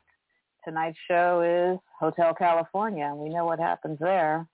I am joined this evening with my co-hosts Cynthia and Timothy Saunders, and my name's Annetta, and we're going to continue on with our conversation. So, Timothy, where would you like to go from here? Well, I've been rambling for the last, hour and a half about trying to convey this story, trying to put it in perspective, trying to bring awareness about this. I think it'd be very useful to summarize very quickly. I think it'd be very useful if you could summarize very quickly the main points, literally bullet points, because I don't want to dwell on the details anymore. But I think we should summarize it, make some bullet points, and then come to a conclusion, make that aha moment about what is actually going on and how widespread it is around the world. That's what I'd like to do. Okay, well, I don't have bullet points ready, but I'm sure I can come up with some. Because I'm sure you can. Well, what we have here is I do see it as we have a pandemic. It's a scamdemic, a plandemic. There's a lot of words for it, but we have something that isn't what it's being told, and it's being used for all kinds of different things, and it's the uses are very nefarious. So, we have also to scare the living daylights out of people. We have false statistics with a false narrative, a virus that's never been isolated. We have tests for a virus that's never been isolated. Very interesting. Tests that were known to not be actual tests. They're just telling you whether there's genetic stuff present. And then, we have a completely skewed system as far as the number of cycles they're running. So we have a huge number of false positives. And many people don't understand that, and they're terrified. So they go into a facility, especially elderly people. They all know that they have a higher rate of death. Even so, it's extremely low. It's actually lower or as low as the flu on most seasons. It's not real high. But anyway, they go in. They've been brainwashed because they've been sitting in front of their TV. And they go in and they don't have a family. They don't have an advocate, a friend, a family to make sure things are going right. And we have I think an agenda. I mean, I'm going to say, this was not a mistake. We've got people discussing it on Zoom meetings and, using not so well cloaked words. And then, we have this evidence of these doses of this drug that's used to repress a respiratory response, and huge amounts of this. And so we have all that. And then we literally have hundreds of people with firsthand accounts of this having happened to their loved ones. And they have some consistencies to their stories. Their stories are, they are told when their loved one's going to die. Well, how does anyone know that unless they're being told, by what? It's on the chart. We're gonna take this one out at 1:00, and we're going to have this bed free tomorrow. And how much money is involved here? Let's always, my favorite thing is follow the money, follow the money, follow the money. One of the ways that we figured this out so early on was following the money. There were all kinds of trails. There's this whole thing about Broadsky this week and his emails being revealed. And that he knew, that he funded it, that it was out of Wuhan, that he had his fingers all over it. Yeah, that's not a real big surprise. We talked about that last April in 2020, exactly how that worked. Because the way it's figured out is the money. So this is no different. They have a money trail, and they have no ethics or morals, and they don't care about your loved one. They don't care that they're doing this. And this isn't totally isolated to elderly people, although we are talking about elderly people in general because they're a more vulnerable population. But it's happened across the board, and we have many people that have stepped out, whistleblowers that have said this is going on. And we need to be aware of it, and we need to bring attention to this and pursue this so that it doesn't happen to more people. And these people stand for their crimes. These are all crimes against humanity. These are murderers. Mass murderers, and they're getting away with it until we, the people, do something about it. So those aren't exactly bullet points. I guess that's just my summary. Well, no, they didn't call you Annetta Uzi for nothing, so thank you for those. But, for me, from personal experiences with members of my family who passed away, and from things I've heard over the years, and also certainly from this, what should be a really breaking story in the last week, for me, the National Health Service is not about health, as crazy as it may sound to some people. To me, yes, they do patch people up, they do repair people, they do, they do a lot of good things. But in terms of this avenue of elderly people or sick people who are on their way out, I think that it's not about recovery. It seems about a managed departure.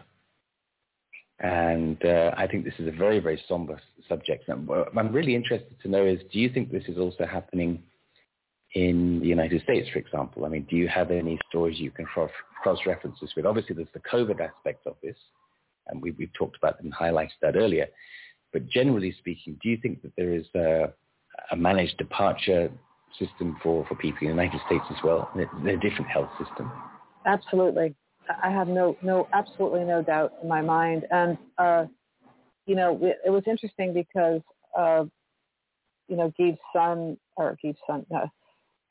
Thea's son is friends with this person who is a healthcare provider. And she actually said the same story this week out of nowhere, just randomly, for no particular reason.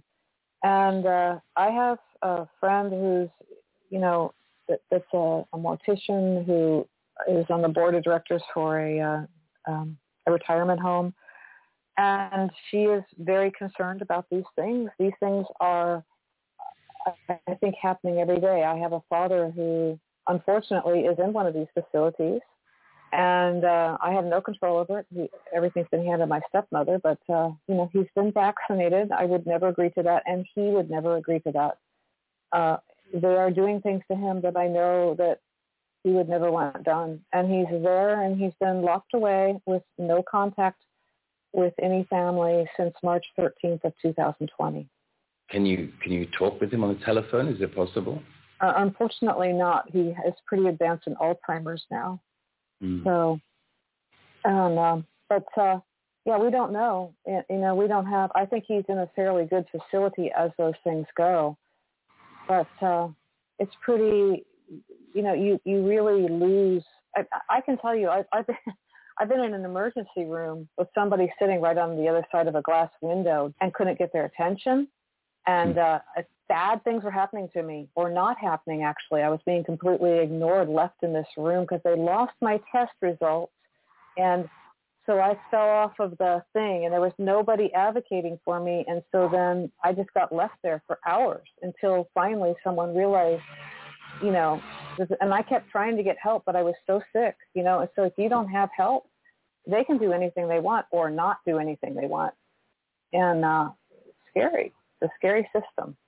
So yes, I do think that this is absolutely a reality here. To challenge in the example of your father, I'm sorry to, I don't want to draw attention to, I don't want to upset you by talking about it, but on the other hand, I don't want to talk about somebody we don't know. I'd rather talk about something we do know and have first-hand evidence is a big word, but certainly first-hand feedback from. But in the case of your father, and with the greatest respect, and if this controlled departure management system, this a good death protocol is in place, then why is he still around now? That would be my question. Oh, you know what? I was just thinking of that answer before you asked the question. Interesting. I believe because my father is in private care and he is not being paid for except for by our family, and it's quite expensive where he is. So, a lot of money to have him there. The facility that he's in does well when they have people. Now, if you were in a state system, a state or a county thing, I think that would be quite different. And I hate to sound that way, but there was a time when I didn't have medical insurance, and I had a very, very serious infection, a bone infection in my foot. And I was literally shuffled to 3 different hospitals by the time I got to the third one, which they called the indigent hospital, which is the county hospital. I was very close, within a very short period of time of having my foot amputated, because it was all about the money. It was not about taking care of what was going on and that I had a very serious thing happening. It was about the money. And so I think it comes down to that again. My father is paid for by private funds. Mm-hmm.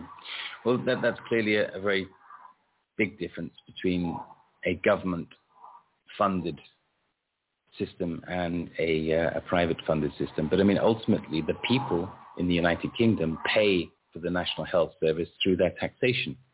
So it's not. So who the hell are the government to dictate if somebody lives or dies? Well, that happens here too, but they don't look at it that way. So, like, if I go to a county hospital, I have been paying into that county hospital by being here, right? But they don't see it that way. They don't see it as if I end up in a county, nursing home. If they don't see it that way, they see it as, I don't know what they see it as. It's like you're taking it out of their own pocket. So, that's like an inversion. I mean, we see that in the education system. We see that with, it's only a week ago, I was watching an interview with, there was a woman, a mother in a school who stood up and stood her ground and said, I'm not going to have you dictate what my children must do. I don't believe in this sort of early transgender conversations at his age. I don't think that you're correct to, discriminate in this way. I don't think, and so on and so on. So there's a whole list of things like this. So ultimately, she said, you work for me. I pay your taxes. And of course, the board of teachers at the top of the, on the podium, it's always good to be higher than the others, isn't it? It gives a good feeling of importance. They were saying, actually, we volunteer for this. And she said, well, you're still sitting on the desk that I bought with the other parents. You're still sitting under the electric light that's glowing through the electricity that we pay for, and so on and so on. So I think there's a huge inversion of attitude that, big organizations like the state medical system, NHS, education system, so on, they had this enormous arrogance and also disconnect from the people. And I think that's very true of what's happening in the world today. So I think so. I mean, I saw that. I think she was out in New York. It was really awesome that she stood up. But we all need to be doing this. I mean, people say, what can I do? What can I do? Well, we've talked about this before. You can talk to people. You can, help them through this. You can help open their eyes. You can also do these things. People say, well, I've never been political. Well, start with your school board. Easiest thing to do is starting with your school board. And it's terribly important because they are doing awful things to children worldwide. And I mean, we could go, that would be a whole really depressing show. But, we have this issue where these kids, basically, parents have sent them off to school and essentially abdicated the responsibility of what is actually happening to their children. And it's not to totally criticize parents, because we know that they're busy trying to make money, and that the inflation is eating the daylights out of pretty much everybody, and blah blah blah. But we do need to go back and take responsibility for all of these aspects of our government, right down to the school board. And they teach they teach these children things that I don't think we want them to be taught, things about, questioning their gender before they've even had any kind of, sexuality coming out of them, things about their race and making them feel certain ways. Like, children are not naturally racist. They're kind. They're loving towards everyone. And you have to be taught racism. Exactly that. And the education system right now is teaching systemic racism. And if I was a parent, I'd be totally up in arms with this. This is not okay. And again, we can go into this about the medical system and the lies that they're teaching them, and how they're taking away again, it goes back to the responsibility and the pencil thing. Is it the pencil's fault that you didn't get the math problem right, or is it yours? Because, that was kind of meant to be funny, but, you have to take responsibility for your health. And back to the topic we have here, the problem we have here is that the state has taken responsibility to when your life is not worth, you're still a useless eater, and we want to get you out of here. Okay, you're costing money. You're not worth anything. Let's examine this useless eater term, because it just dawned on me. It's not like a revelation, but one of the reasons why they're targeting the elderly people could be because those elderly people are not only, as you so kindly termed, useless eaters, according to some of these arrogant individuals, but in other words, they do not contribute to the income of the country. But not only that, but they're also expecting to be paid out on a weekly basis in terms of pension. So if you remove them from the equation, then it's a win-win for the government, isn't it? Right, as far as they're concerned. And there is a whole other thing, which is we've gotten into some of the other shows with the legal aspects and having funds. And, in the United States, and I believe it's this way in most countries, that you aren't actually dead till you're 140 years old or something like that, even though you have a death certificate. That's a whole other bag of worms. But the point is that there's money there in your that's in your account, that's your estate, that you don't have, that you're not accessing, but the government has it. And so this is, again, follow the money. But if you're using funds out of your own account, that's, as far as they're concerned, you're taking money out of their own pocket, even though it's not their money. So these are all things, again, we must turn around. We must take responsibility for this and, start doing things that we were never trained to do, that we've got a steep educational, to climb. We've got the steep educational curve to climb, and we've got to get, I heard a great analogy, with what's going on with this new world order and all the things that they're trying to do. And I said, it's like they're the tortoise, and we're the hare that's been sleeping under the tree. And the people have all been, sleeping under the tree. And all of a sudden we wake up, it's like, they're like right at the finish line. Yeah, it's a very good analogy. Yeah. Yeah. And we better we better do something and get everything in gear and get over that finish line in a hurry. I mean, we've got to make up for lost time and lost knowledge. Well, there's this bubble, this perception of trusting the legal system, trusting the government system, trusting the health system. I don't want to go through life as being termed as sort of a paranoid individual. That's not what I mean. Again, that's another psyop that's just as akin to being a conspiracy theorist, I guess. As soon as you talk about anything that's slightly controversial, you're branded as this I'm a conspiracy analyst. I just want to point that out. It's more truthful as well. But the point is that people are not aware that this is going on. And I'm sure that many people listening to this show, if they still are listening, will have switched off. They will not accept this. They will not,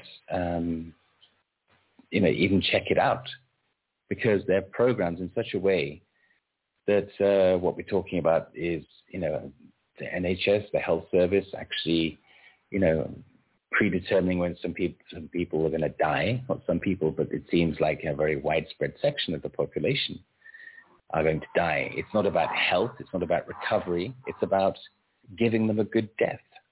And it seems there's funding involved, and it seems that there's a directive involved. It seems it's quite possibly a global setup.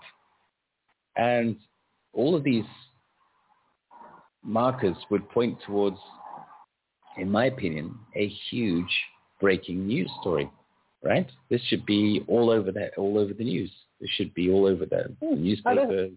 Well, there's so many things like that right now, Timothy. I mean, look at what's going on in this country with the election audit. Okay. I mean, we don't have to censor, but the thing is, the censorship's massive in everything, including this, which people should be up in arms about this. These people are being killed. Let's be honest. They're snuffing these people out, and no one is even aware of it, let alone doing anything. And it's the case with so many things that we've been so manipulated, and we all must wake up. The architect person who did this research, but passed it on, as I say, to Gareth Icke, David Icke, Richie Allen, and now we are picking up on it just to bring awareness, to sort of resonate this information so people can actually just take it in and hopefully reflect and be aware of what they're doing, what their family are doing. But Jackie Devoy, the mainstream media journalist, investigative journalist, is very well respected, has had her work in all sorts of newspapers for decades. She sent this story out based on, I think it's just under 1 year's research, to 29 newspapers or news agencies in certainly in the UK. I don't know if it extends to Europe, but certainly the UK, I believe. 29. And you know how many of those actually decide to pick up the story? Yeah, like nada. Absolutely zero. And yet if she sends an email with a different subject, different topic, they answer her. So it's not that it's not that this message was lost in the pile of emails. It is very, very selective that no way is this going into mainstream. Well, yeah, and it's not just mainstream, because we're dealing with the whole thing in, if you have, and we've been watching this.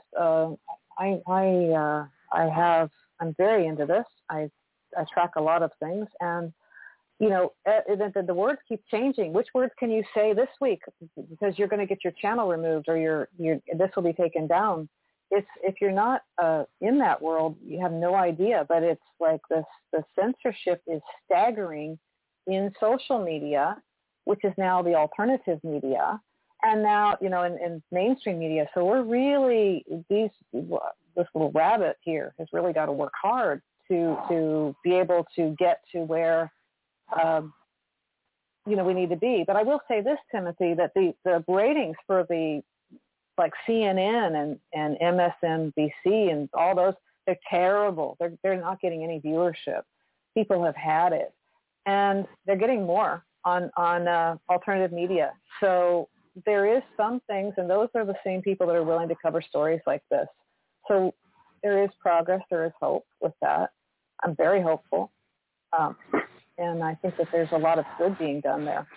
Well, that's very good to know. But the point is that all of this is transient. Nothing is ever stuck in solid for the rest of time. I mean, people, say, I always watch Fox because it's this, or I watch BBC because of that, whatever. The thing is, it's transient. Mm-hmm. The world is ever dynamic.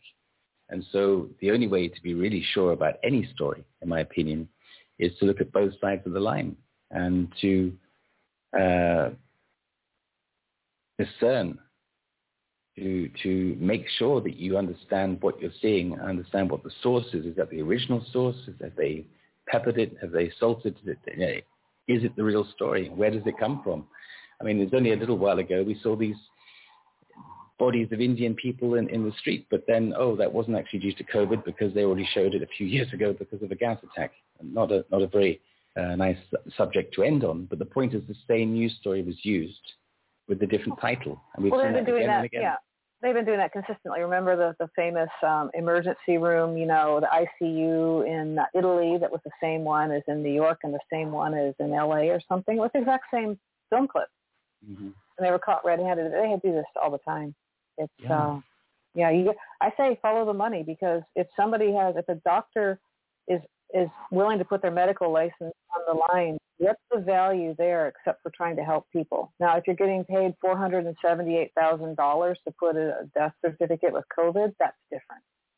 And that may be right where you need to be putting your nose. I understand that many people are not originating this, but by taking part in this, they are complicit. And at some point, when this does hit the fan, and that time is coming up pretty soon, a lot of people are going to find themselves in a bad situation. So I think the thing to do is to choose the right way, and to choose the right way right now. It looks like we're out of runway already. So Aneta, thank you very much. Despite the initial unpleasant realization of the truth, you will see there is light at the end of the tunnel. There is an increasing number of respected journalists, writers, politicians, doctors, lawyers, influencers, artists, activists, and innovators who are wide awake and are already making great impact. All they require from you is to unplug from mainstream and social media propaganda, to make your own independent research, to stop acquiescing, and to stand up for what you believe in with respect to others. Remember, you were born with power, and you wake up each day with power. It's entirely up to you how you choose to retain or give it away. You've been listening to another live broadcast of The Other Side of the News. This 61st edition is entitled Hotel California and remains available to all listeners free of charge at www.theothersideofmidnight.com/TFN. My name is Timothy Saunders, and together with co-host and producer Cynthia and co-host and researcher Aneta Driscoll, our special thanks We wish you all a very positive week and look forward to reconnecting with you next time. Good night. Good night.